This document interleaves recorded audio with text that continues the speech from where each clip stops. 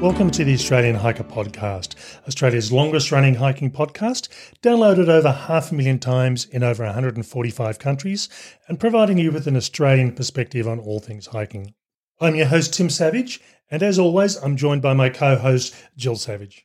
Hello everyone and welcome to a very wet March, and I hope those who are in the middle of the rains and the floods are doing as best they can. In today's episode 179, we're talking about are equipment manufacturers and suppliers missing the mark? And we'll talk about that more in detail. Now, before we get on to today's episode, if you'd like to help support Australian Hiker and this podcast, there are a couple of ways that you can help us out. Firstly, subscribe on your podcast host of choice so it's available as soon as it's published. And if you have the opportunity, leave us a 5-star review on your podcast listening service. Another way you can support us, if you like what we do, is go to the Australian Hiker website at www.australianhiker.com.au and click on the Support Us page and buy us a coffee. You can do a one-off donation or become a monthly supporter. All donations are greatly appreciated and help us to continue producing this podcast and blog. Now let's get on to today's episode.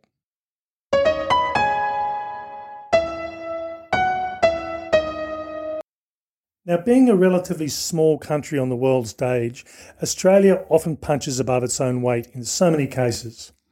One area where we underperform is the product range available in our retail stores, and this includes hiking gear.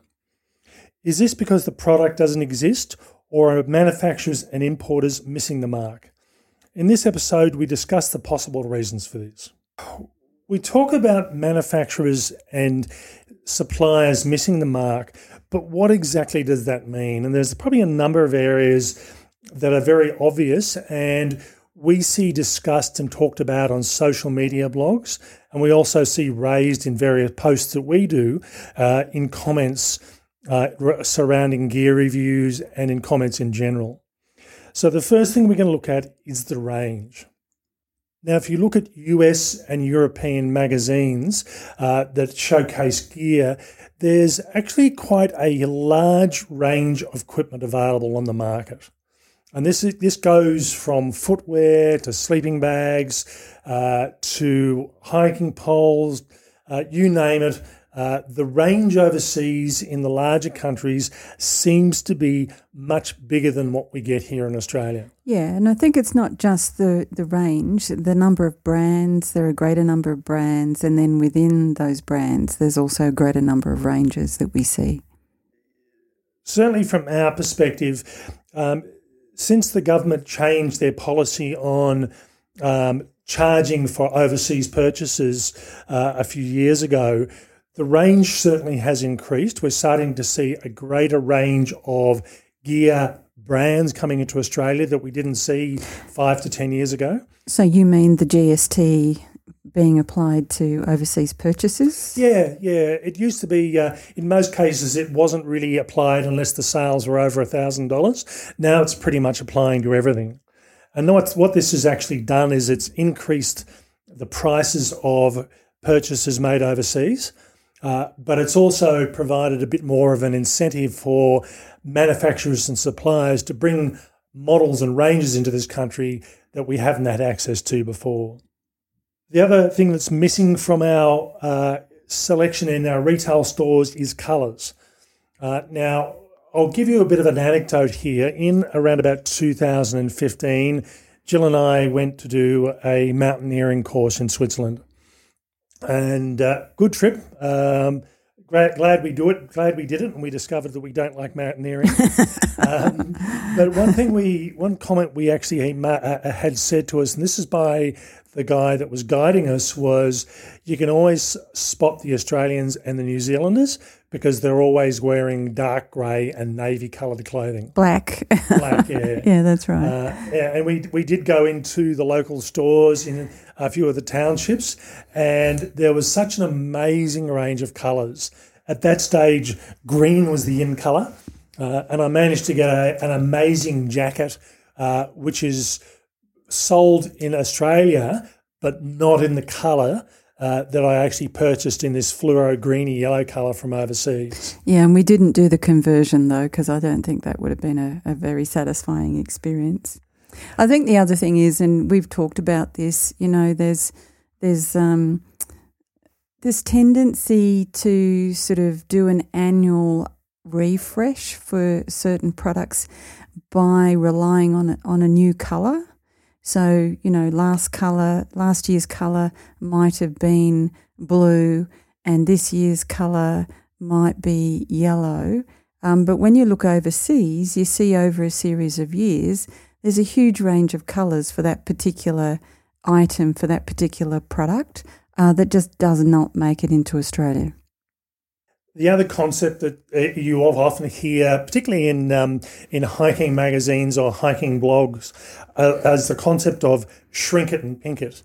And this is where you take a men's pair of pants or a men's top or a men's jacket, you make it smaller and just put it in what's classed as female-friendly colours, which is traditionally pink or the light powder blues or the colours that they make an assumption that men wouldn't like. Pastel blues and pinks. Pastel colours, yeah.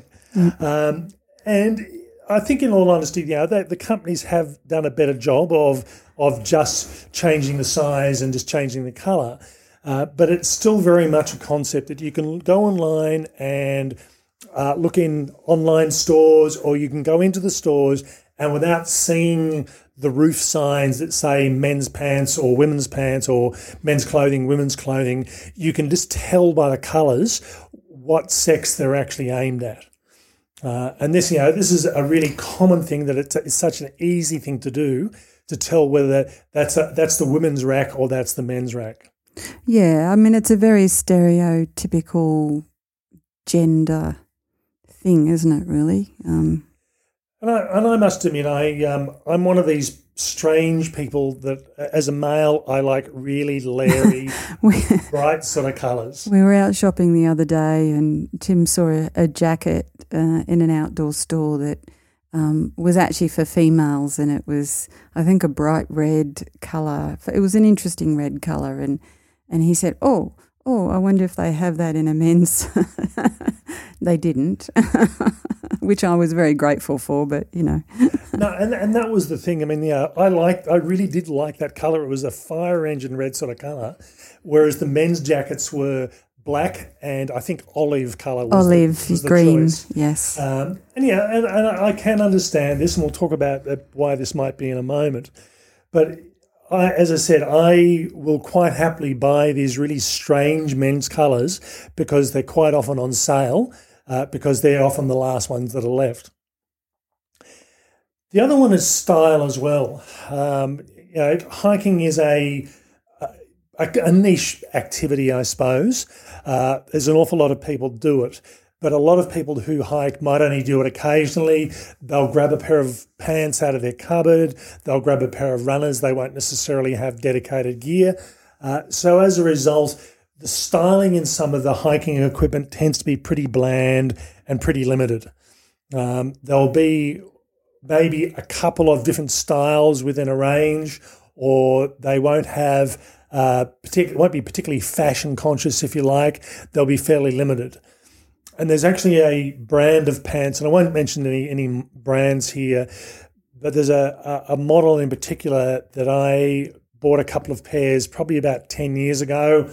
I've still got one of the pairs left. The others eventually died of old age. But the brand new version of that is exactly the same. It has not changed. Now, that's one of two issues there. It says people really like it, so why change it? But it's also a bit lazy to say, how about we make some bit of stylistic change? You imagine going into a clothing store and finding clothes designs that hadn't changed in 10 years. Well, I did actually work with someone who I'm sure was wearing new gear from the 80s, but, I'm not quite sure where you get that, but they hadn't changed their style since then. And I think, the point you're making about those pants is that it also hasn't taken advantage of any developments or any changes and advances in the materials either, and or the age of people who are now hiking or, any of that sort of thing. And in a way, if it works, it works. But, yeah, I do agree. I think it is a bit lazy. And just before you get on to your next point, Tim, the other thing is when you see gear that is specifically designed for hikers and hiking, and it is also quite up to date and fashionable, it really, really, really stands out. Now, Jill mentioned age there as one of the points she was talking about, and I suppose this is often the thing as well. I look at our social media statistics on a regular basis and the people that interact with Australian Hiker, both online and through the social media channels. And as best as I can see, the large percentage of people who listen to Australian Hiker are females. That's not unrealistic. I think women will often be unafraid to take in new ideas and listen to new things, whereas, and I can say this as a male, males will, I'm a typical male. I don't read the instruction manuals. So we do have a very heavy split towards female listeners. And I think looking at the people that respond on social media, not just to our blog, but to a number of others that we follow, it tends to be more female-oriented. It's also very heavily split towards probably from around about the 30 to the late 40s is the main area. And then as you get into the 50s plus, the numbers do drop. But you'd expect that. I think probably less people are into social media as they get into the upper ages. And I know my sister, who's older than I am, doesn't do much with social media, more from an age perspective. So I think when you're talking about styles, it's what market are you actually aiming at? Are you aiming at the baby boomer market? Are you aiming at the millennial market? And that is something that is... you've got such a wide spread of people doing this activity, it does actually make it a bit harder. Now that leads us on to design, which is probably slightly different than style. Stylistically, it can be really more, I think, a statement about fashion. Design tends to be more in relation to, is the garment or is the product actually doing what it is supposed to do, and have changes been made. If you move away from the clothing spectrum into tents, into backpacks, and backpacks probably to a lesser degree, but certainly tents and sleeping mats, those two products in particular have had massive changes over the last 10 years. Yeah. The sleeping mats have gone from the foam rubber to the self-inflating sleeping mats to the inflatable sleeping mats, and the technology they're putting into those things has changed dramatically in the last 10 years. Tents is the same. Tents can look very traditional. They can look like they did 10 or 15 years ago. But we've also gone down the pathway of making tents lighter and more compact, and using more hybrid materials and more technical materials that provide a better experience, freestanding. There's been some huge changes in the tent markets over the last 10 to 15 years. But clothing, probably the changes haven't really been that great. And I think the other thing from a design perspective that manufacturers will often work on is, isn't everyone the same size and shape? Now, this is probably an easier thing for males. Typically, you increase the size of the waist and you might increase the size of the inseam, so you've got longer legs, but doesn't always work that way or that well from women's perspective. Yeah, and I don't know whether it necessarily works that way from a men's perspective either. There was a fellow we were hiking recently, and not that I take much notice of these things, Tim, but this fellow was quite slim, and the shorts that he had on just did not stay up. And, he could have probably done with a belt or something like that. But I just thought how interesting it was that someone who, was reasonably fit had to keep tugging his pants up. So, it doesn't always work for men either. It often doesn't work for women. And just on the topic of what we're talking about, women's sizings, I had a response to a social media post not long ago, and this was from a woman that was 6'3" in height. So that would be roughly around about 190 centimetres approximately. And certainly she said she often wore men's clothing because women's clothing just did not fit her. And that's often the thing. It's just it does become an issue that the designs from a manufacturer's perspective are made to fit the average. Whatever that is. Yeah. And that does lead us on to size. So I have a couple of issues in relation to, and this is as a male, with getting clothing and equipment that suits me quite well. So I know in the States that some manufacturers do actually produce footwear that go up to size 20. Whoa. Now, I think you can actually order those from overseas to come into Australia. But as far as I'm aware, there is no importer of gear that size in Australia. So you can do a special order, and that's often the case. So from my perspective, I'm a size 15 US shoe or boot. And given that size 12 and above US footwear accounts for 2% of the population, once you start getting to size 15, you're within probably half of 1% sort of thing. You're in a class of your own. Yeah. And I know that tends to be a real issue for me. I know when I've got a couple of particular brands that suit me really well, and I know when they hit the stores, I've got to be really quick, because I get the impression that the stores will order one pair in size 15. The other size 15 people will buy them. Yeah. Or the other 3 people in Australia with size 15 feet. So I either do a pre-order or just have to wait until the next shipment comes through. So it is an issue. My issue is more about the width of my foot, and that drives me or pushes me into particular brands that have a wide fit. But even then, there's only a couple of brands that do that. And I likewise have to be on the ball and get the right size soon after their release. So, there's more than me out there with a wide foot of a particular size, because, we're probably fighting over the same shoes. Yeah, and the other issue I have is the length of pants.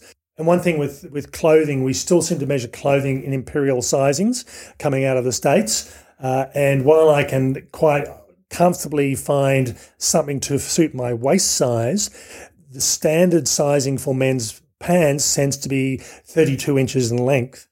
Now, that suits someone around about that 5'10" in height to around about 6 foot.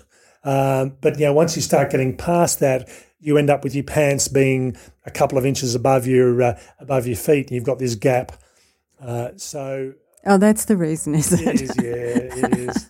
I have the opposite issue, because my pants are always too long, and I did have bought a new pair of pants for hiking, and they roll up as capri pants. But I found that the roll up was so low, it was almost just above my ankles. So I had to keep rolling, just freestyle rolling, to get it to a decent length below my knee. Maybe it's just to roll them up so you've got them high enough to wade across the streams. Yeah, well. Having gone through and just whinged about the shortcomings in equipment, what is the problem? Is it that the gear we want isn't being made? And in all honesty, the answer to that is no. The gear does exist. You go online to international stores, and Amazon's a good example here. I can go into Amazon, I can find a particular brand and model of a pair of pants that I want, and it'll have the right length, and it'll have all these different colours, and there's just the full range that's available out of the US manufacturer. And then you click on the button that says this product will not ship to this Australian address, and you then go onto Amazon Australia and find out what's available. If it is available, is only available in a couple of colours, and the sizing's pretty limited. Now, I know you can actually have a fake US address, and Australia Post actually runs this service where you have the product delivered to an Australia Post facility in the States, and they will then ship it onto Australia to your Australian address. So what it basically does is trick the US system so the product gets through to Australia. I've had to do that a couple of times because the product I wanted has been so specific to what I've needed.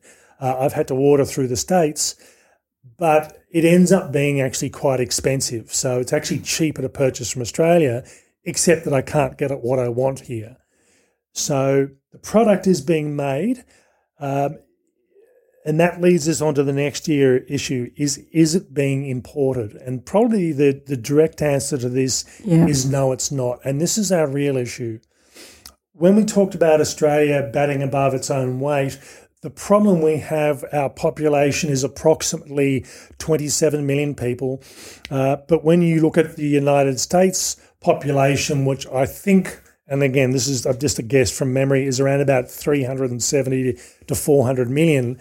When you've got a population that's 15 times the size of what we've got, they have a bigger range of manufacturers, a bigger range of suppliers, and they can afford to do 10 different colours in 5 different types of pants or 5 different types of shirts. Well, I don't know whether I would want 10 different colours, but, more than 2 would be nice.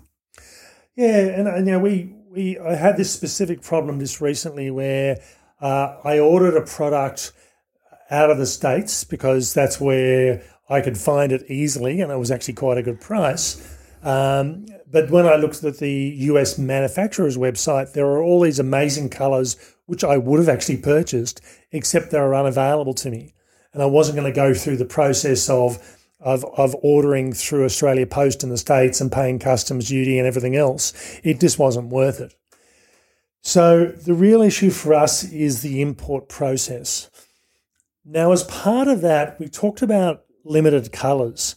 And I think one of the things that it seems to happen is we almost get the casts off out of the US and the European markets. So Jill used an example before we started this podcast. There's a brand of underwear, and the women's underwear comes in beige. In Australia? In Australia, yeah. Whereas it's not a pretty beige either, and people who have wandered around outdoor stores will know what I'm talking about. So I think it's one of those sort of things. You look on the US websites and there's all these amazing colours that are available. So I can't imagine that they say, hey, Australians are really stylish. They like beige. Beige underwear. Beige underwear.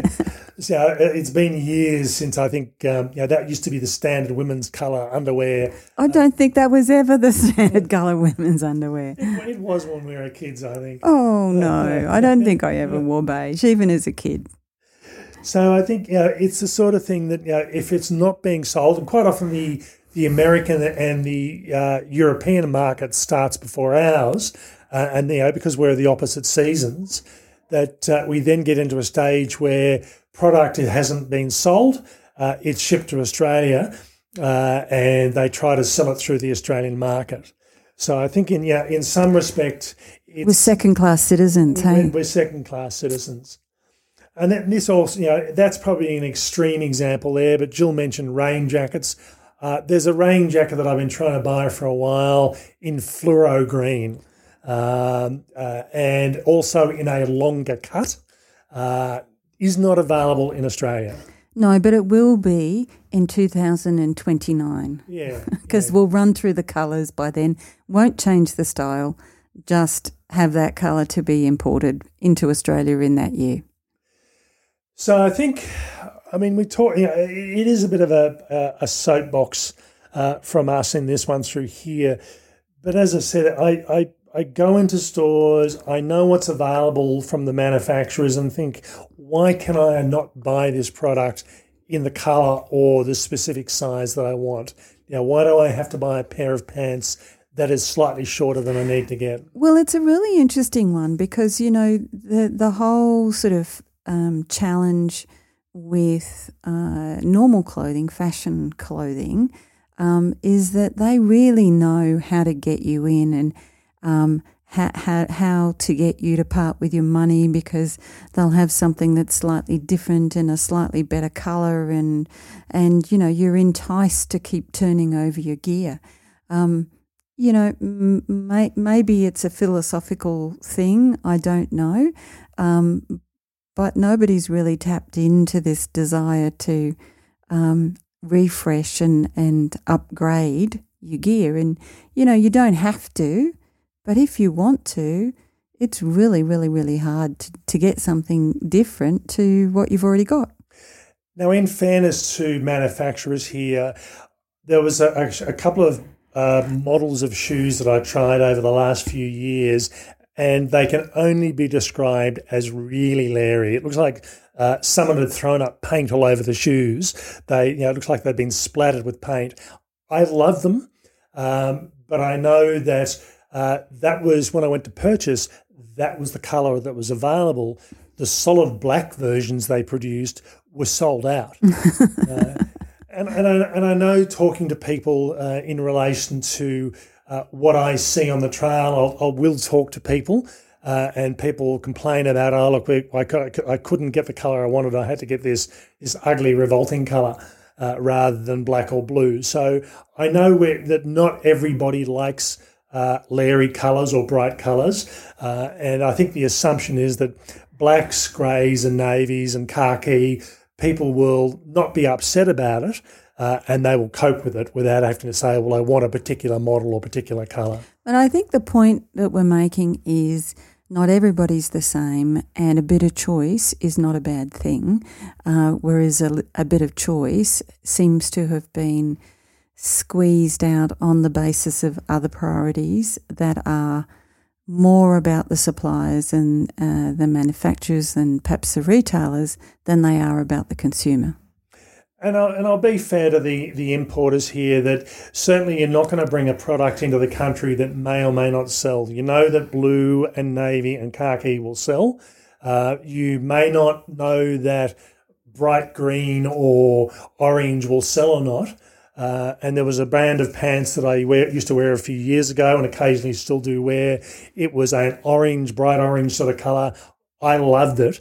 But it got to the point where when I was hiking, people would say, "You're Australian hiker," purely from the pair of pants I was wearing. Because you're the only male hiking in that coloured pants in Australia. And I think, in all honesty, that was it. I have never ever come across any other male on trail that was wearing the same colour pants. I was it. Yeah, and then you traded them in for those apple green ones, And it was funny because a group of hikers I met on Larapinta Trail, we came across them again on the overland track, and they said, wearing the same gear. wearing the same gear, and they said, "Oh, you hiked the Larapinta Trail last year, didn't you?" And I said, "Yep." And they were the people that I'd come across, and again they recognised me not because of my face, because of the pants that I was wearing. So it is hard from a supplier's point of view. They can't afford to have stock sitting there not going anywhere. But it would be nice to have, as Jill said, just one or two more options, at least from a colour perspective.